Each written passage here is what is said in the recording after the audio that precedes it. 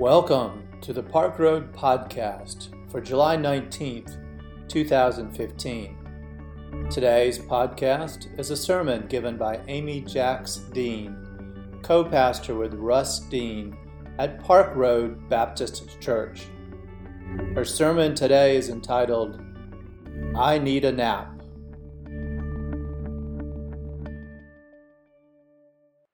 I have very vague memories of my mother rocking me to sleep for my afternoon nap when I must have been about 3 or 4 years old.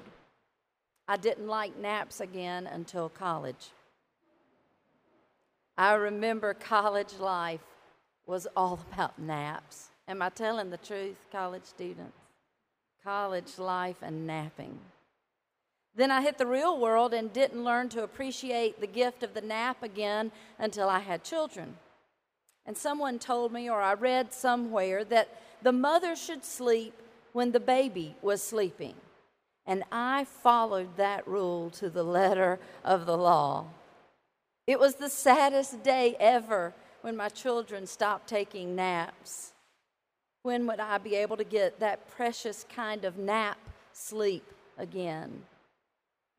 After the nap years, the child cannot be left unattended, so it was a blessed day, somewhere probably in the late elementary school years, that they could occupy themselves safely long enough for me to get a nap. At this point in my life, I'll take a nap whenever I can get it. Long or short, I will take it. Russ's mother's maiden name is Phillips. She is the master of the nap, and she calls it the Phillips 5. If she can just get still long enough in any position, 5 minutes is enough for her. I would have named it the Phillips 50, but it's not my maiden name, so I don't get naming rights. But 5 minutes or 50 minutes, I'll take it. And is there anything better than a Sunday afternoon nap?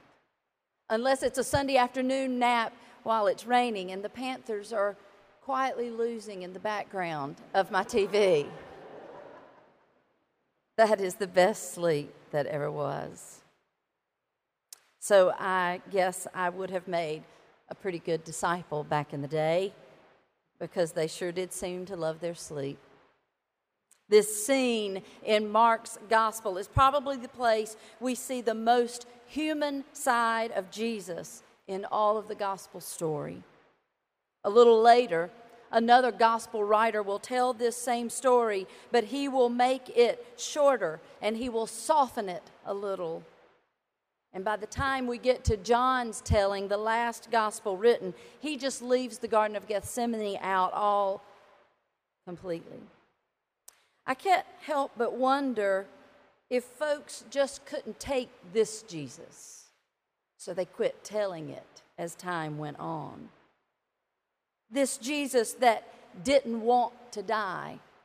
This Jesus that begged and pleaded for his very life with God. This Jesus that threw himself down on the ground, writhing in anguish and despair before he finally accepted his fate.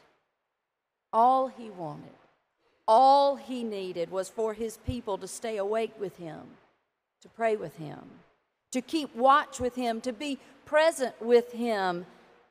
And they said with their actions, I need a nap. More often than not, I can relate to those disciples who consistently fall asleep at the wheel.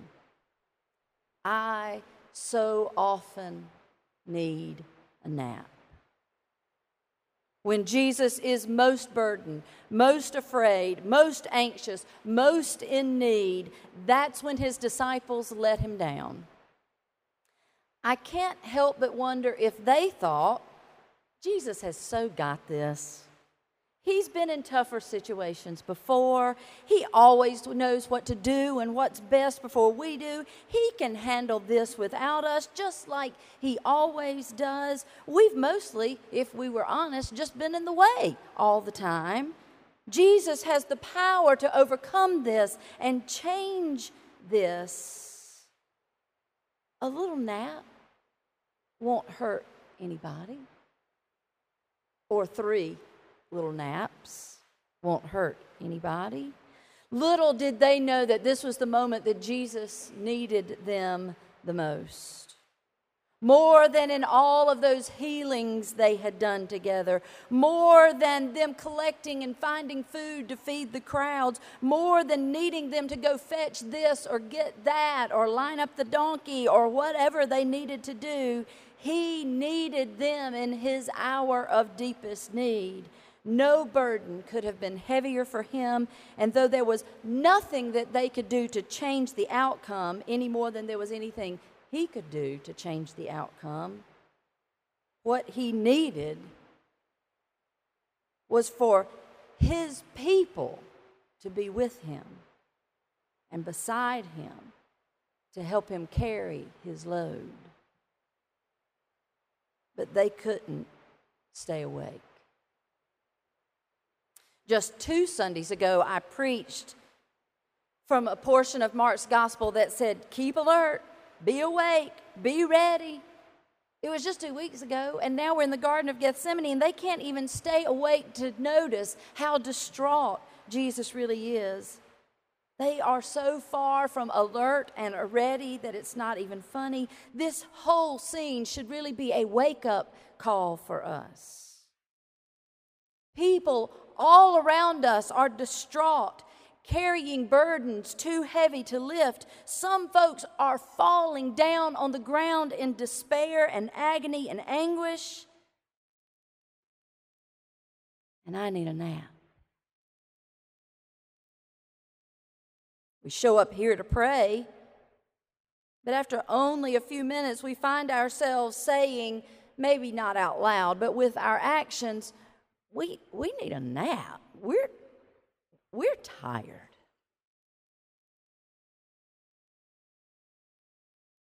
The disciples were too often asleep at the wheel, and so are we.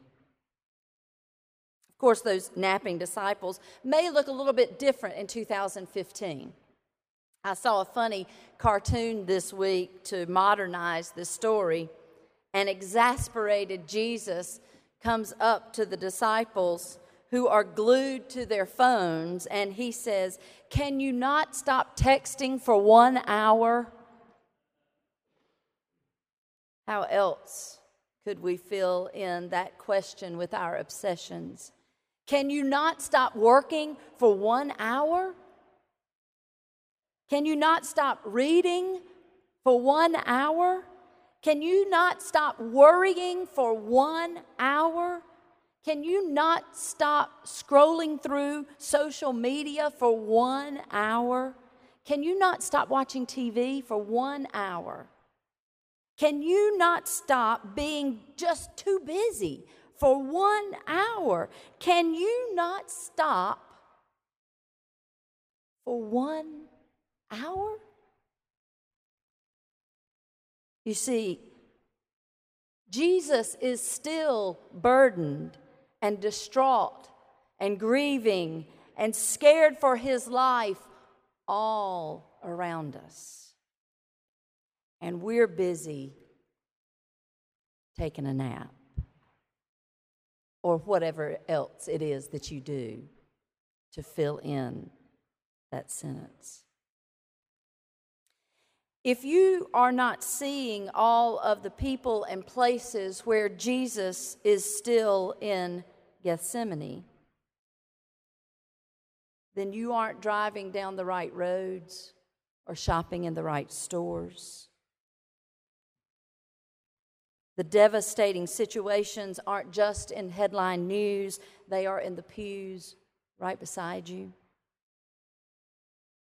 But this week, we add Chattanooga to our list of cities. Ferguson, Boston, New York, Baltimore, Charleston, and now Chattanooga. And just as a trial is ready to begin in Charlotte for a police officer who gunned down a black man who was looking for help when his car became disabled, we hope and pray that our own Queen City won't be added to the list of cities who know too much violence and chaos.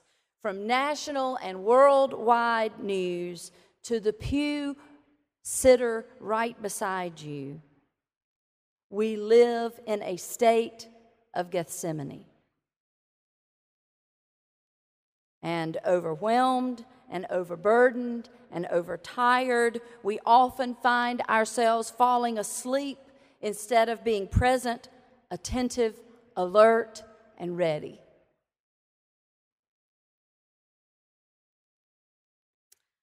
Are you guilty of being one of those napping disciples while Jesus is throwing himself on the ground everywhere? And then there's Jesus in this scene. He gathers his closest friends, and the text says, and going a little farther, almost as if he wanted some alone time in the context of community, he threw himself on the ground and he got real honest with God. I think Mark tidied it up.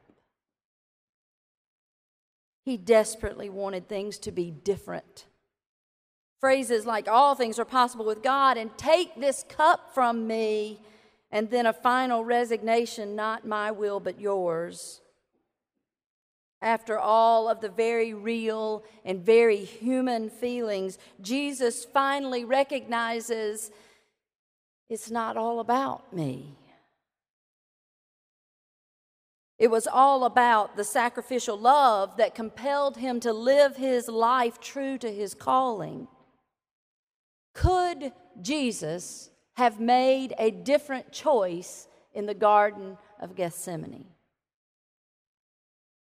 I see people all the time living and acting as if they don't have any choice but to live in the mess that they are in. That's nonsense. We all have lots of choices. The truth is that when stuck in hard times, we often just don't like the other choices at our disposal. But we all have choices. And I guess we just have to ask ourselves if we're only looking out for number one, or are we evaluating all of life through the lens of sacrificial love?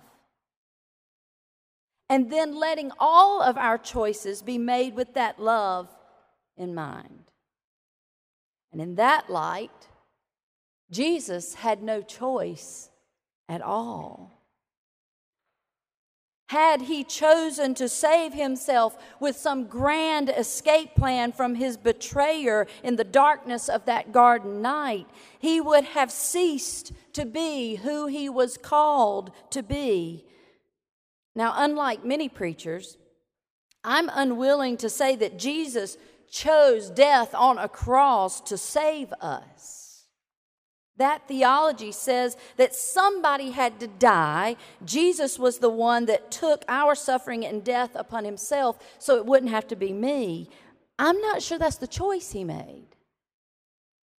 I think in his agonizing and fear-filled aloneness in the Gethsemane garden, he chose to keep living the life he had been called to live, and the obvious consequences of that kind of sacrificial love is almost always death.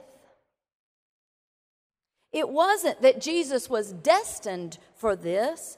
It was that he consistently kept choosing the path of giving himself away for the least and the last and the marginalized and the poor and the oppressed and those that have no voice and those that have no home and those that have no food.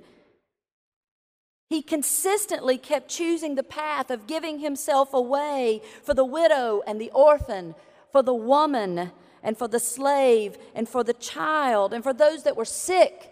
He consistently kept choosing the path of giving himself away for the possessed and for those who were bullied. And those kind of choices always come with a cost. So we've got here a bunch of disciples who can't stay awake because they can't pay attention, and a Jesus who won't sleep because there's too much left to do. So do you need a nap, or do you need to give yourself away? That's the question of the gospel story in a nutshell. Do you need a nap, or do you need to give yourself away? If I am right, which of course I always think I am, if I am right, and we are living in a constant state of Gethsemane, then let me suggest several things. Number one, we must learn to increase our attention span. It is frightening how short they are. And it's not just young people, it's adults too. Number two, we must learn to be more focused, often laser focused on the needs all around us and the issues that swarm us. Focused attention. Number three, we must learn to live our lives not thinking about me and mine first. Yes, self-care is important, but it's mostly important so that we can focus on the fourth thing that we must do, which is we must learn to live in the powerful influence of self-giving, sacrificial love. These four things will cost time, energy, and money. And it may even cost us our very lives. Perhaps not necessarily a martyr's life, but it may cost us the life to which we have become accustomed. I've stood on the Mount of Olives, overlooking that ancient holy city of Jerusalem that's surrounded by a wall. And in between that mount and that city is the Kidron Valley. And as we made our way by foot from mount to city, passing through that valley, we came upon an old grove of beautifully gnarled trees.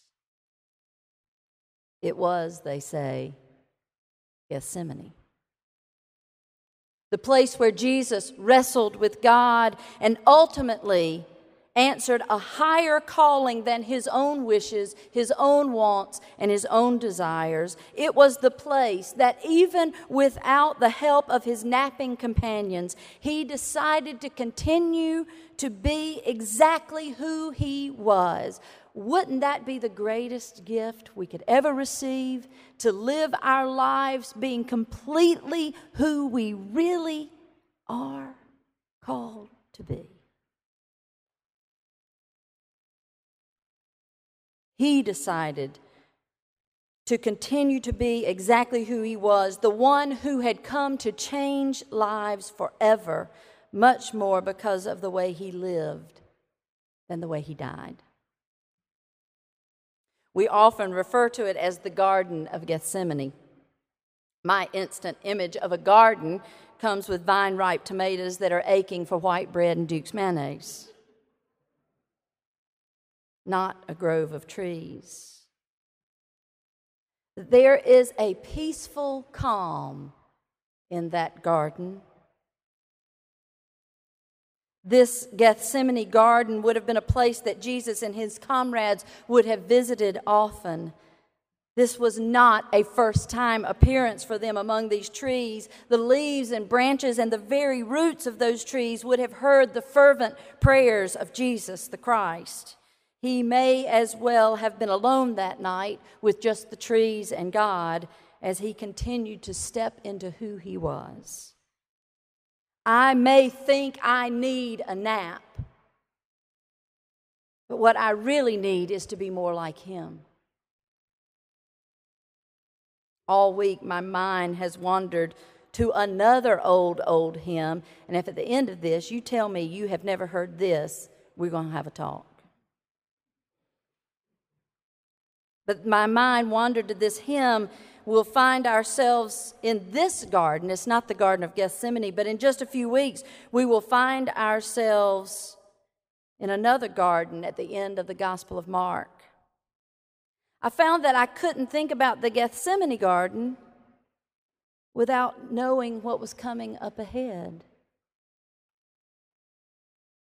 I come to the garden alone, while the dew is still on the roses,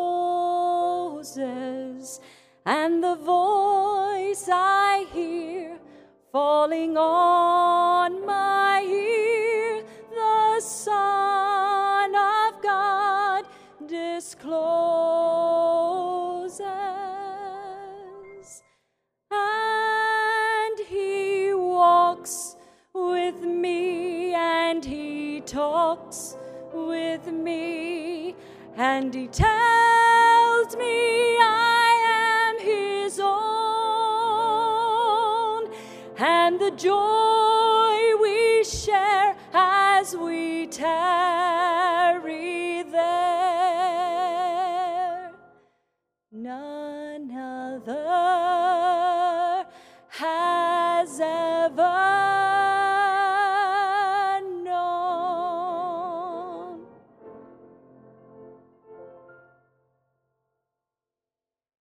So no napping. May it be so. Amen. Thanks for listening today. We invite you to learn more about Park Road at parkroadbaptist.org. Park Road is a progressive faith community located in Charlotte, North Carolina, encouraging independent thought, community service, social justice, and interfaith understanding. Grace and peace to you.